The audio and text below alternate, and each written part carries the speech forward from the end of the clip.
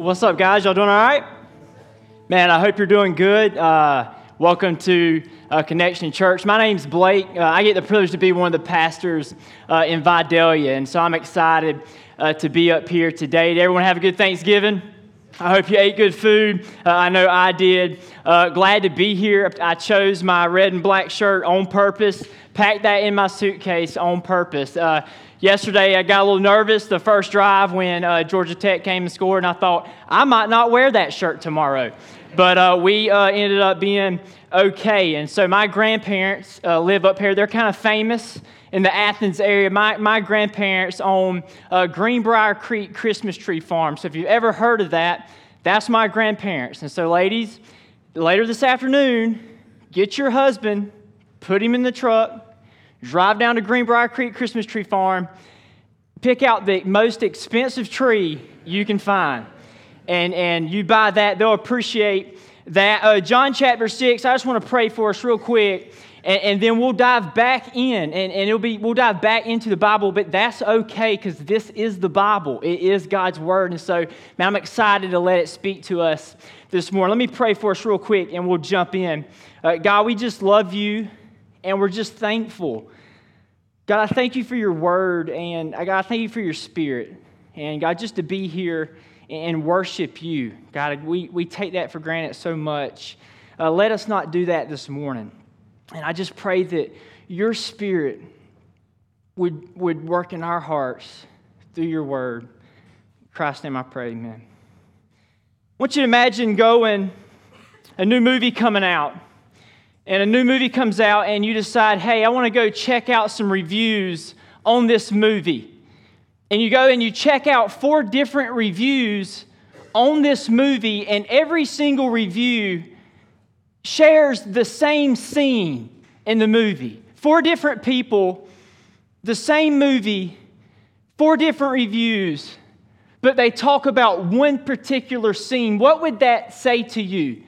It would tell you that scene is a big deal in this movie. And we enter a miracle in John chapter 6 that is recorded in all 4 Gospels, Matthew, Mark, Luke, and John. And what that speaks to us is there's something about this passage that's very important. Not that all Scripture's not, but it's very important. That this is how we should see God and how we should relate to Him every single day. And so I'm going to pick it up in verse 1. John chapter 6, verse 1. Sometime after this, Jesus crossed to the far shore of the Sea of Galilee. And this is the place. And if you go to Israel, it's really a lake, the Sea of Galilee, and it's surrounded by mountains, and it sits down kind of like a bowl in the middle of these mountains. In verse 2, a great crowd of people followed him because they saw the signs he performed by healing the sick. And this is the people in that place. And they were following him because of the signs that he performed. And I just want to say this, you would too. And I would too. Nicodemus came in John chapter 3 and said, Jesus, we know that you're a teacher sent from God, for no one could do these things. What you're doing is not normal. Okay, you turned water into wine. You pretty much bartended a wedding. What you're doing is not normal. And man, it's amazing to see this great crowd following him. But what's interesting is in John 6, a great crowd followed him. But in John 19, a great crowd yelled, "Crucify him." And so something has happened in between John 6 and even John chapter 7, as you'll see next week. Many deserted him and left. Verse 3 says, Then Jesus went up on the mountainside and sat down with his disciples. And the Jewish Passover festival was near. The Passover festival. Man, festivals are important. They've been around for a long time. They tell us who we are. In Vidalia, we have the Sweet Onion Festival. Why? Because we're the home of the sweet onions, baby. That's why. And y'all have the Winterville Marigold Festival. Why? I have no clue. But y'all have it.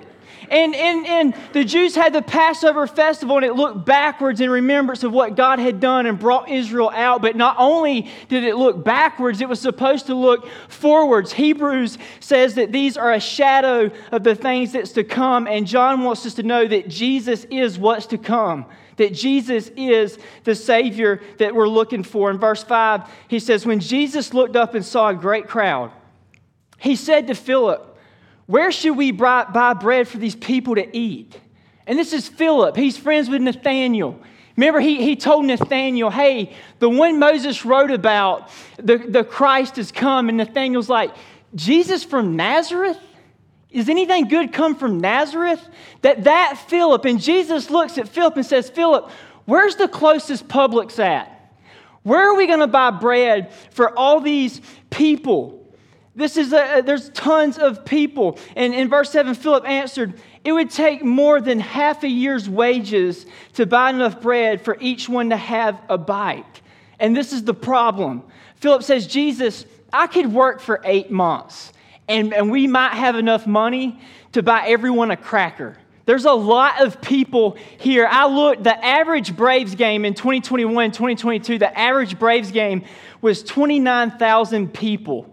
And in this passage, most commentators say that including men and women and children, probably 20,000 people was here. And that's a huge problem, but it's in the face of huge problems that sometimes God does his greatest work and makes himself known in ways that he never has before. Verse 8 says, another of his disciple, Andrew, Simon Peter's brother, spoke up. And I think it's hilarious that John refers to Andrew as Simon Peter's brother. That has to suck. To be known as someone's brother. I remember my older brother, he was a senior in high school, and I was in middle school. I was in 6th grade, and everywhere we go, they'd say, that's Eric's younger brother. And so I was known for his younger brother. And what I want you to see is unknown doesn't mean insignificant. Unknown doesn't mean insignificant. Andrew was a disciple maker. And in chapter 12, we see where he really connected people to Jesus. And it's all through the Bible that we see people that, man, their name's not mentioned a lot, but they do great things for the kingdom. And then Andrew spoke up in verse 9, and he said, here's a boy with 5 small barley loaves and 2 small fish. But how far will they go among so many? Andrew said, Jesus, here's a boy with a to-go plate of Captain D's. But how far will this go among so many? In verse 10, Jesus said, have the people sit down. There's plenty of grass in that place. They sat down, about 5,000 men were there. And John wants us to know there was plenty of grass in that place. Have no idea why, but he wants us to know. Not like Colorado grass or like grass, like yard grass. And he says there's plenty of grass in that place. And in verse 11, he says, Jesus then took the loaves and gave thanks and distributed to those who were seated as much as they wanted. And he did the same with the fish. And Jesus took a can of sardines and he made it an all-you-can-eat buffet. Philip planned on the minimum, but Jesus planned on the maximum. Jesus has an endless supply. Psalms 59 through 12 says he owns cattle on 1,000 hills. John wants us to know there's nothing too big for Jesus. No wine at a wedding? No problem. No food in the wilderness? No problem. No life in the tomb? No problem. Verse 12, when they had enough to eat, he said to his disciples, gather these pieces that are left over and let nothing be wasted. And what God really showed me as I was reading this is the hard work behind the wonder. That Jesus did a great miracle, but it took hard work. Imagine these disciples having to pick up all these leftovers and distribute all these leftovers. And sometimes, man, it's through our labor and toil that we see fruit on the other side, that God uses us to do great things. And so they gathered them up and filled 12 baskets with the pieces of the 5 barley loaves left over who had eaten. And it's amazing that there's 12 disciples and there's 12 baskets of leftovers. And God don't promise prosperity, but He does promise provision. And it's amazing to see that, man, He feeds the birds and He clothes the fields. And even these disciples, as they worked for Him, they picked up these baskets, 12 of them and 12 baskets. And verse 14 says, after the people saw the sign Jesus performed, they began to say, surely this is the prophet who came into the world. Surely this is the one Moses wrote about in Deuteronomy 18:15. Deuteronomy 18:15, Moses says, the Lord your God will raise up for you a prophet like me from among you, and you must listen to him. And they said, surely this is that prophet. This is who Jesus is. In verse 15, Jesus, knowing that they intended to come and make him king by force, withdrew again to a mountain by himself. Why would he do that? If y'all wanted to make me king by force, if you said, Blake, we're going to make you the king of Athens, I'd probably be like, man, if you say so, I guess that I'm fine with that. But Jesus withdrew and he goes back. Why? Because Jesus didn't come by force. He came by submission. He didn't come to be served. He came to serve others. He says, no man takes my life. I laid down my life. And that's the miracle in the passage. But now I want you to see the message that it points to.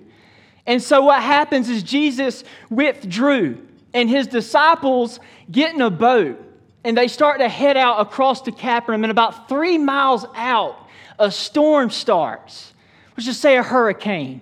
It's just a storm starts, and they're afraid. And then most of us have heard this. Jesus just comes walking up on the water, and he says, don't be afraid, it is I.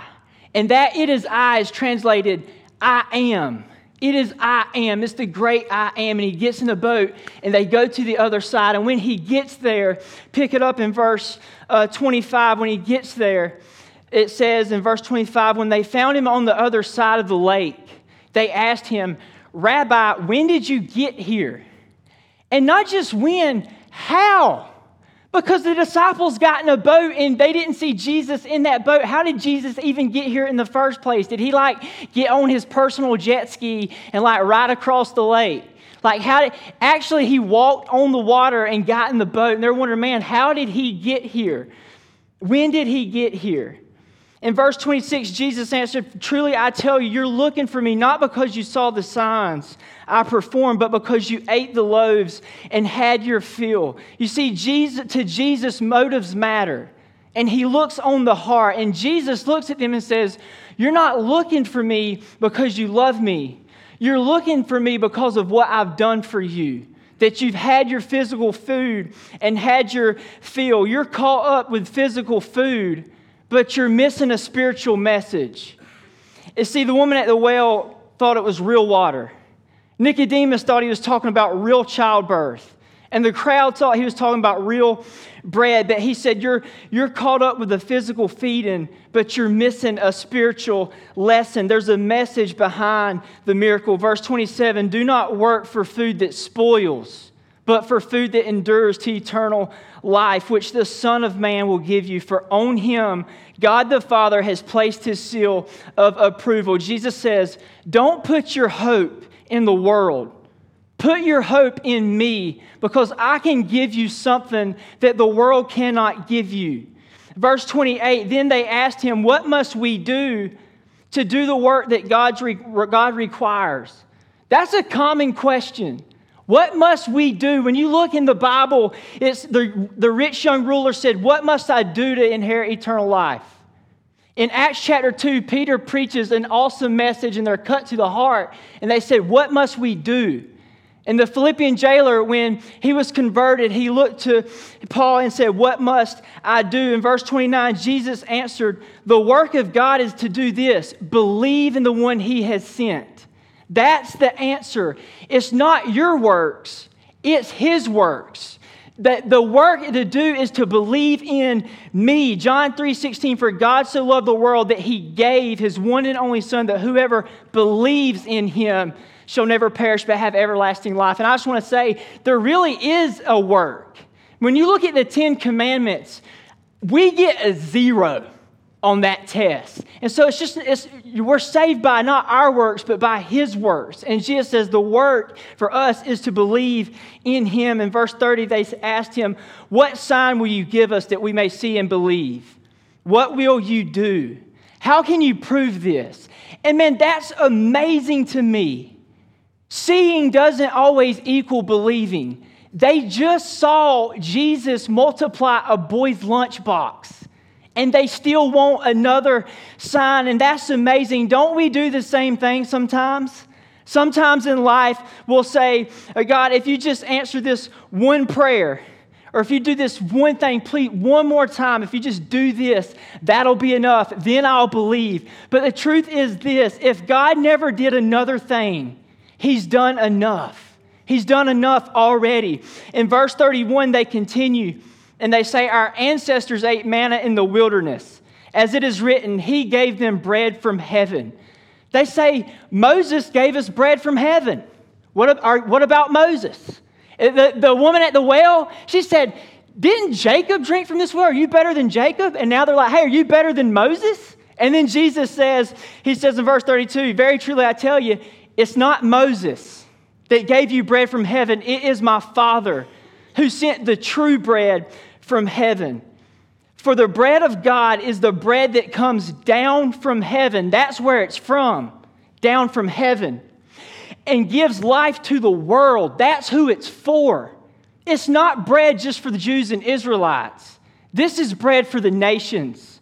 All nations. That's what Jesus has come to do, to give life to the world. In verse 34, they say, Sir, always give us this bread. We want this bread. And then, verse 35, Jesus declared, I am this bread. I'm the bread of life. Whoever comes to me will never go hungry. Whoever believes in me will never be thirsty. Jesus says to give you this bread is to give you myself, because I am this bread. And if you partake of me, you'll never go hungry. The only thing you'll hunger more for if you come to Jesus is more of Jesus. And this is His message. I'm the bread of heaven. I'm the Red Sea opened up. I am the Passover lamb. I'm the blood on the doorpost. I am the better Moses. Moses wrote about me. Abraham longed to see my day. He says, no matter what it is, whether it's food or whether it's fear, I'm bigger, I'm better, I'm stronger than anything else you'll face in this life. I am the great I am. That is the message behind the miracle. Verse 36, but as I told you, some of you have seen me and you still don't believe. Jesus said, I showed you a sign, but you still don't believe. However, verse 37, all those whom my Father gives me, they will come to me. They will believe, and whoever comes, I will never drive away. Ephesians 1:4 says He chose us in Him before the foundation of the world, that we're a chosen people. How do you know if you're chosen? It's simple. You come to Jesus. You come to Jesus. You come because you want to come. But He says, man, I knew this before the foundation of the world was ever laid. And the same bread that comes down from heaven, Jesus says, I've come down from heaven not to do my will, but the will of Him who sent me. Verse 39, and this is the will of Him who sent me. I shall lose none. All that the Father gives me, but I will raise them up on the last day. It's going to happen. This is the most encouraging passage ever. That if you come to Jesus, He holds you. And not only does He hold you, but He keeps you. Verse 40, for my Father's will is that everyone who looks to the Son and believes shall have eternal life, and I will raise them up on the last day. That's the message, and that's the miracle. Now I want to close. I want to talk about me and you. And there's just a few things I want you to write down. I want you to remember. And I hope this encourages you. And the first is this. Fight against the drift in believing that this world will give you life. Fight against the drift in believing that this world will give you life. He says in verse 27, don't work for food that spoils, but work for food that endures to eternal life. And Jesus says, I am the bread of life. And if you trust in me, you'll never go hungry. You'll never go thirsty. Most of us, maybe we know what it's like to go to the beach and you're playing in the water, you're playing at the beach, and you're just caught up in everything around you. Maybe you're playing with your kids, or maybe you're just watching the waves, and the next thing you know, you look up and you're not where you're supposed to be. And naturally, you have drifted with the current. You didn't mean to, you just did. I know that's the hardest job as a parent when I go to the beach, is getting my kid to stay where he's supposed to stay. And he just naturally drifts. And what I have found is in our life, our natural drift is we just desire to have more stuff. Anybody else? Like, man, you just want more stuff. There's like a longing to want more and want more. And I know for me, man, I buy into the lie all the time. And if I could just have that, then I'd be satisfied. If I could get to this point in life, then I would be truly fulfilled. If I could just have this job after college, like some future better version of yourself. Or if I could just make this much money a week, please Jesus, then I would be satisfied.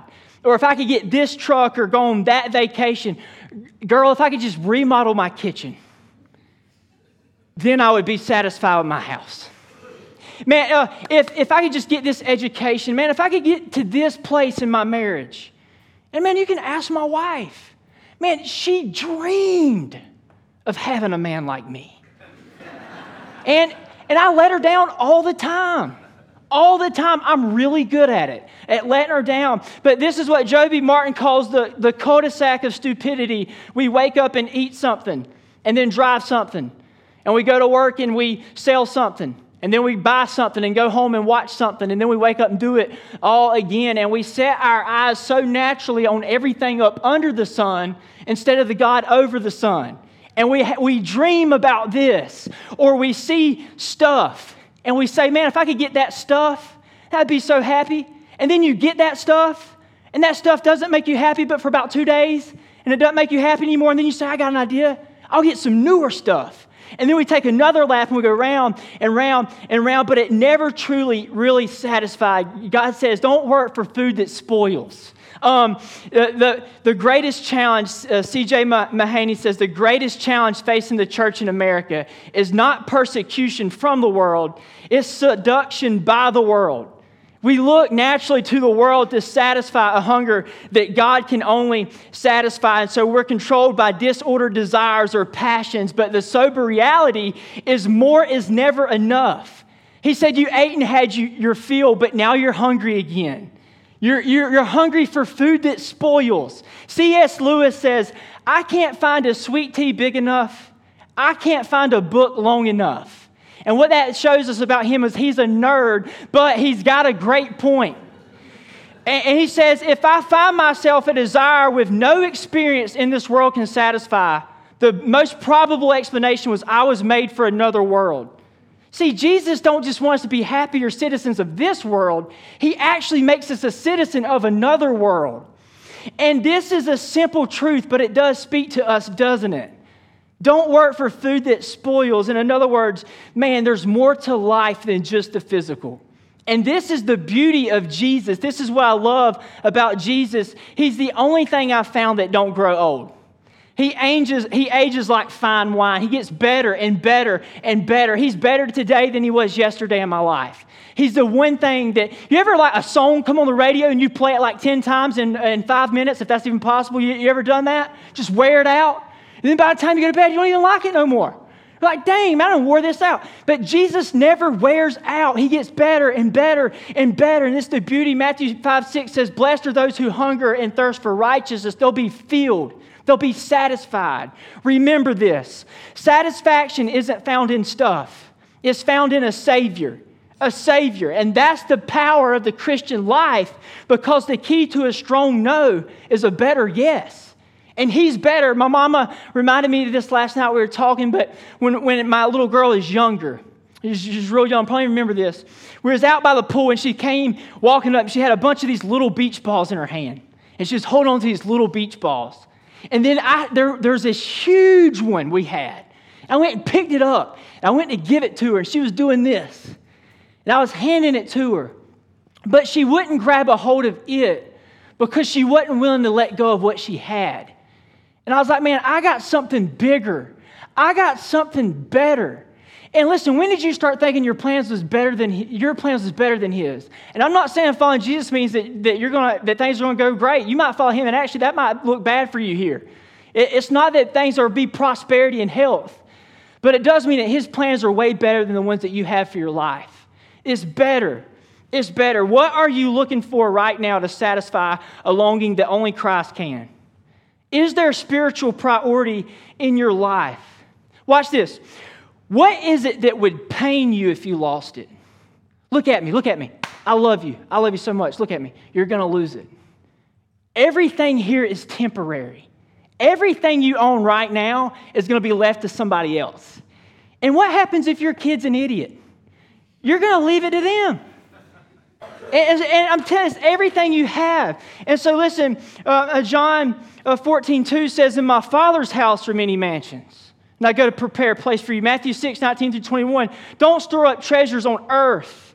Store up yourselves treasures in heaven where vermin do not destroy and thieves do not break in and steal. 2 Corinthians 4:18. So we fix our eyes on not what is seen, but on what is unseen. Since what is seen is temporary, but what is unseen is eternal. Fix your eyes on him. You'll never find your purpose in life until you find yourself in God. Fight the drift. Fight the drift. The next thing I want you to write down is this. It's possible to be amazed by Jesus and still not truly follow him. And I don't want to be long here, but in verse 26, he says, you are looking for me because you saw the signs I performed. Not because of that, but because you ate the loaves and had your fill. And Jesus could draw a crowd, couldn't he?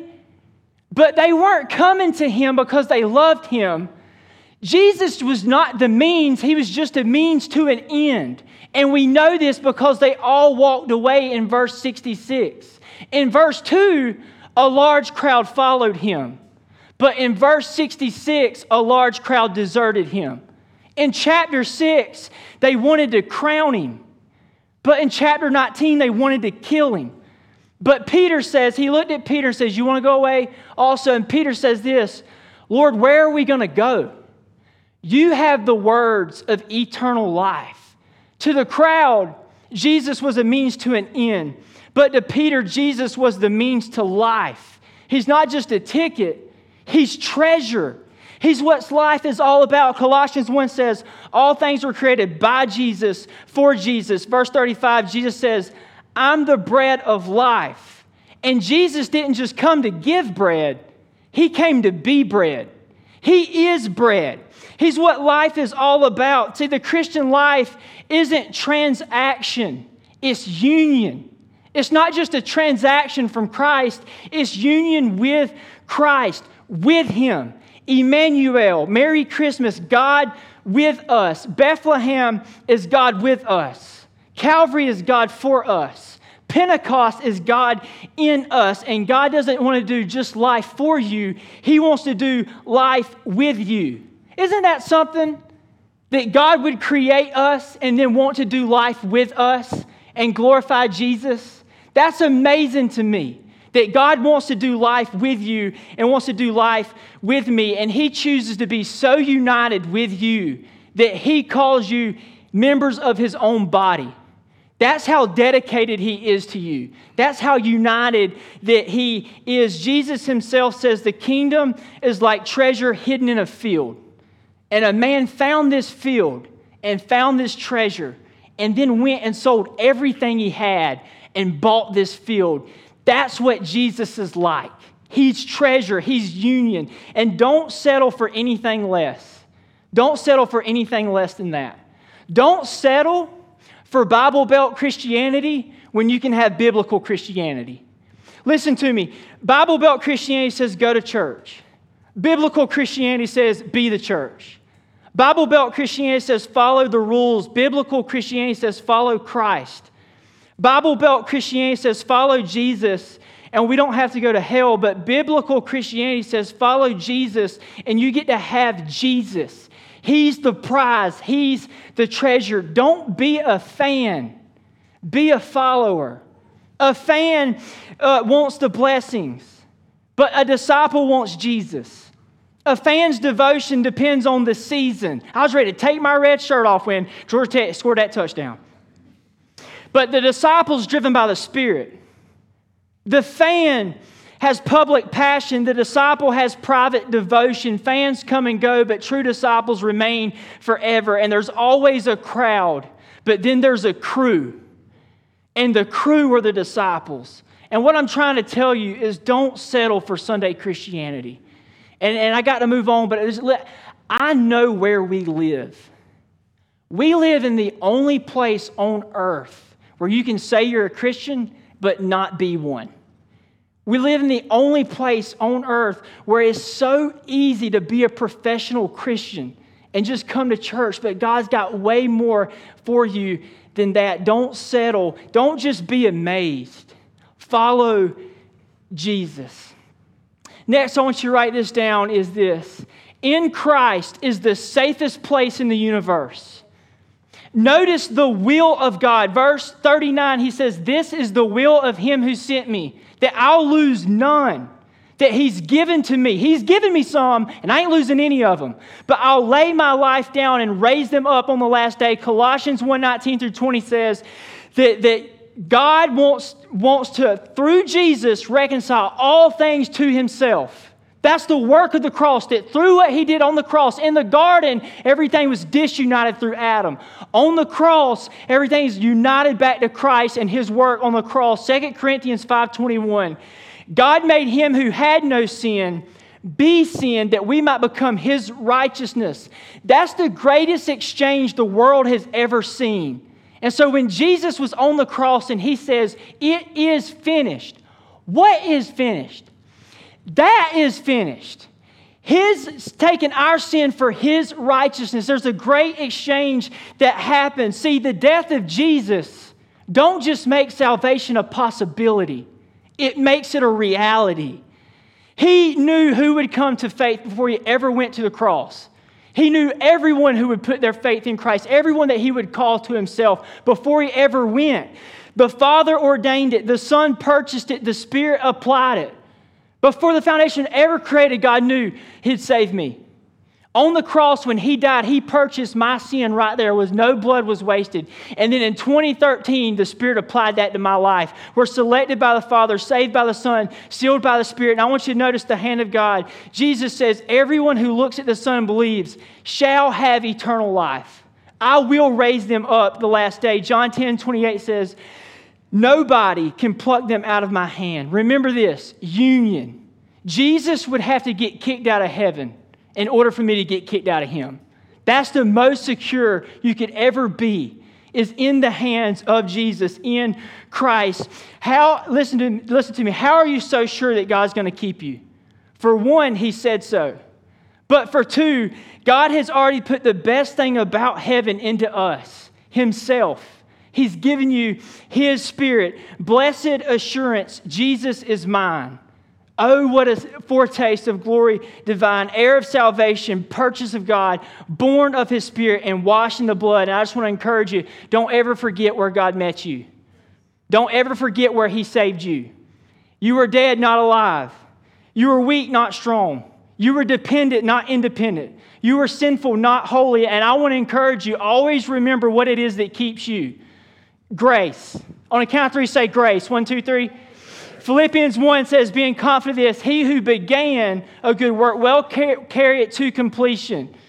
Don't make a sanctification issue a justification issue. If you've put your faith in Christ, listen, it's not about my performance. It's about his performance. That's a weight off my back. I might wake up one morning and, man, I pray with my wife, wake my kids up and pray with them, cook breakfast, wash the dishes in the sink, take the kids to school, pray with them before they get out. I go to the gas station. I lead 3 people to Jesus. I come back home and I cook supper and pray with my wife again and go to bed. But the next day, I get up. I hit my foot on the edge of the bed. And I drop the F-bomb. And I go into the kitchen and the dishes ain't washed. And I say something to Brandy.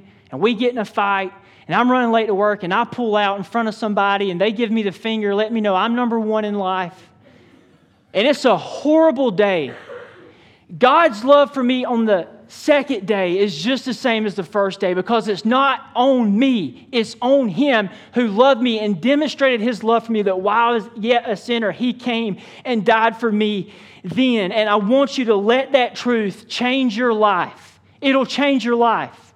You can't crowbar change into your life. You can only be melted.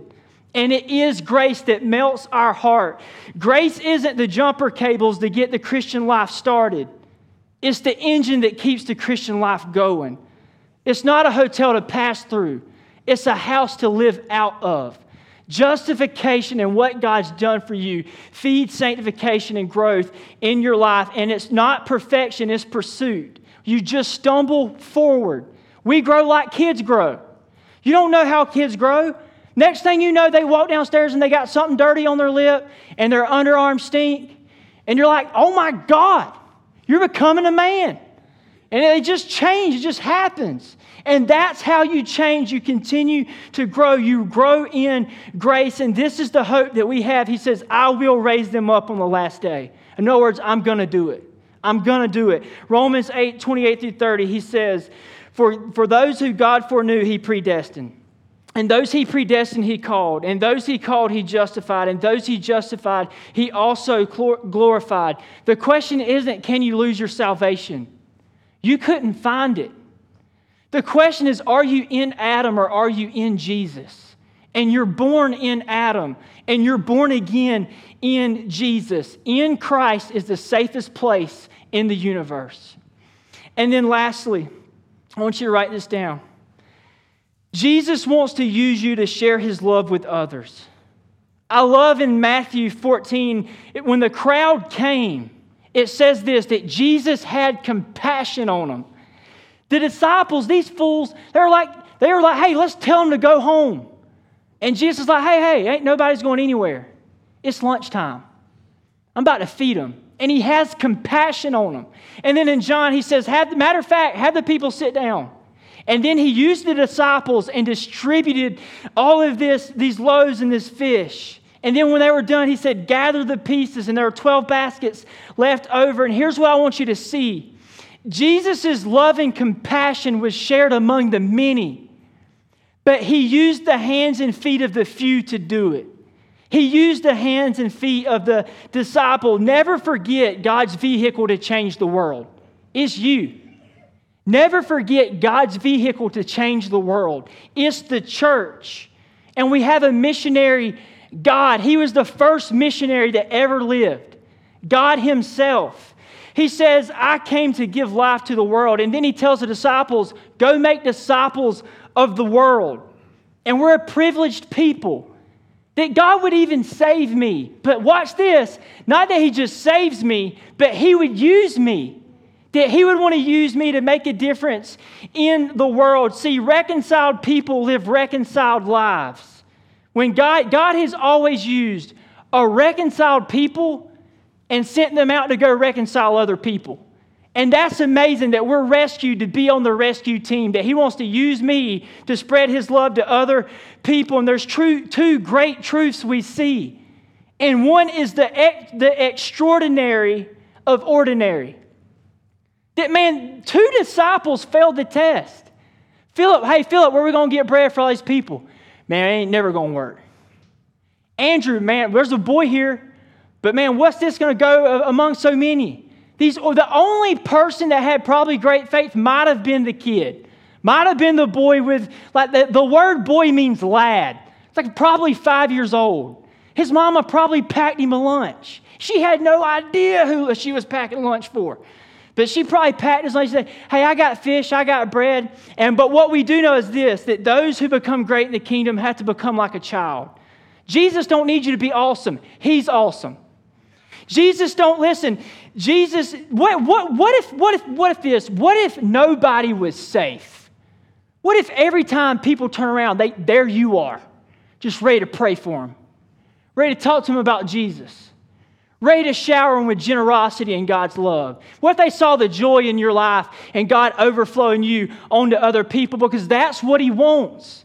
He doesn't need you to be awesome. He just wants you to be an overflow in your life that everywhere you go, He spills off of you onto other people. And what I found is the greatest missionaries and the greatest evangelists ain't people with great credentials. It's people that have joy in Jesus. And that's what He wants to use you. It's sloppy but joyful obedience to what you know already. God doesn't need you to get it. He's got it. But He wants to use you to share love with others. And the other truth is the provision of Jesus to those who serve. And I just want to encourage you, man, don't miss the miracle. Don't miss it. In the wedding at Cana, guess who got to see the water turn into wine? It was those who were serving. In the feeding of the 5,000, who probably really got to see the miracle? It was the disciples, those who were serving. Don't miss the miracle. Don't miss it. Man, God had a light bulb moment when I was reading this text. He was showing me that some of those disciples that passed out fish baskets were the same disciples that left their fishing boats. And I was like, man, this ain't the first time Peter saw Him multiply fish, because he had empty nets when God called him the first time, and He filled them up with fish. And I'm telling you, don't miss the miracle. Peter would have never got to see the things that he got to see if he stayed in the boat. And I know I speak for my life. I'm telling you, God's plan for my life is way more than I ever dreamed. And I'm not telling you things are great. And I'm not telling you it's going to be prosperity and health. But I am telling you, His plans are way better than your plans. Put your yes on the table and let Him use you to share His love with other people, and then He'll take care of you. He feeds the birds. He clothes the fields. My question is, are you being faithful with little? Are you sharing God's love with people around you? And lastly, as we close, the last thing I want you to write down is the work God requires is believing in Jesus. That's the work He requires. They said this. They said, what must we do? But Jesus said the work is to believe in He who is sent. And that's so natural to us. We love to do something. If you want to make the all-star team, you got to work for it. If you want a job raise at work or raise at your job, you got to work for it. Everything you do in this world is because of what you do in your performance. But Christianity isn't about performance. It's about position. When Jesus was baptized, God said, "This is my Son in whom I'm well pleased." And when you put faith in Christ, that's how God sees you now. He sees you hidden in the Son. You're positioned in Him. And the greatest misconception ever believed is, I got to do this and then God would love me. Right doing doesn't produce right standing. And I'm trying to set you free this morning. The greatest truth ever revealed is your need for grace. You come to Jesus absolutely broken, and the only people in the Bible who are jacked up was all of them. And it's really when you come to the end of yourself that you find your true self. You find yourself in Christ. It's when you come to the end of yourself that you find who you were truly created to be. You see, the great truth in the Christian faith is the way up is actually down. The way up is down. The greatest life ever lived. You want to live victorious? You want to have fruit in your life? It's not found in your strength. It's found in His strength. And I'm closing, but here's what I've noticed about Christians. When we come to Jesus, we come desperate and broken, and we know how much we need Him. But then sometimes after we get saved, we do this so naturally. Now all of a sudden, we think that we got to pull ourselves up by our own bootstraps. We feel like, man, now I just got to live right. Now I just got to read my Bible. Now I just got to go. Now I got to do this. And we put things in our field instead of God's hands. Listen to me. You want to be set free. If you want to see real change for real sinners, don't pull yourself up by your own strength. Collapse into His strength. Every single day, the way up is down. If you want to live a victorious life, You need to know your desperate need for bread. And every single day, you pull up a chair to the table and you have a seat. And by the way, there's room at the table.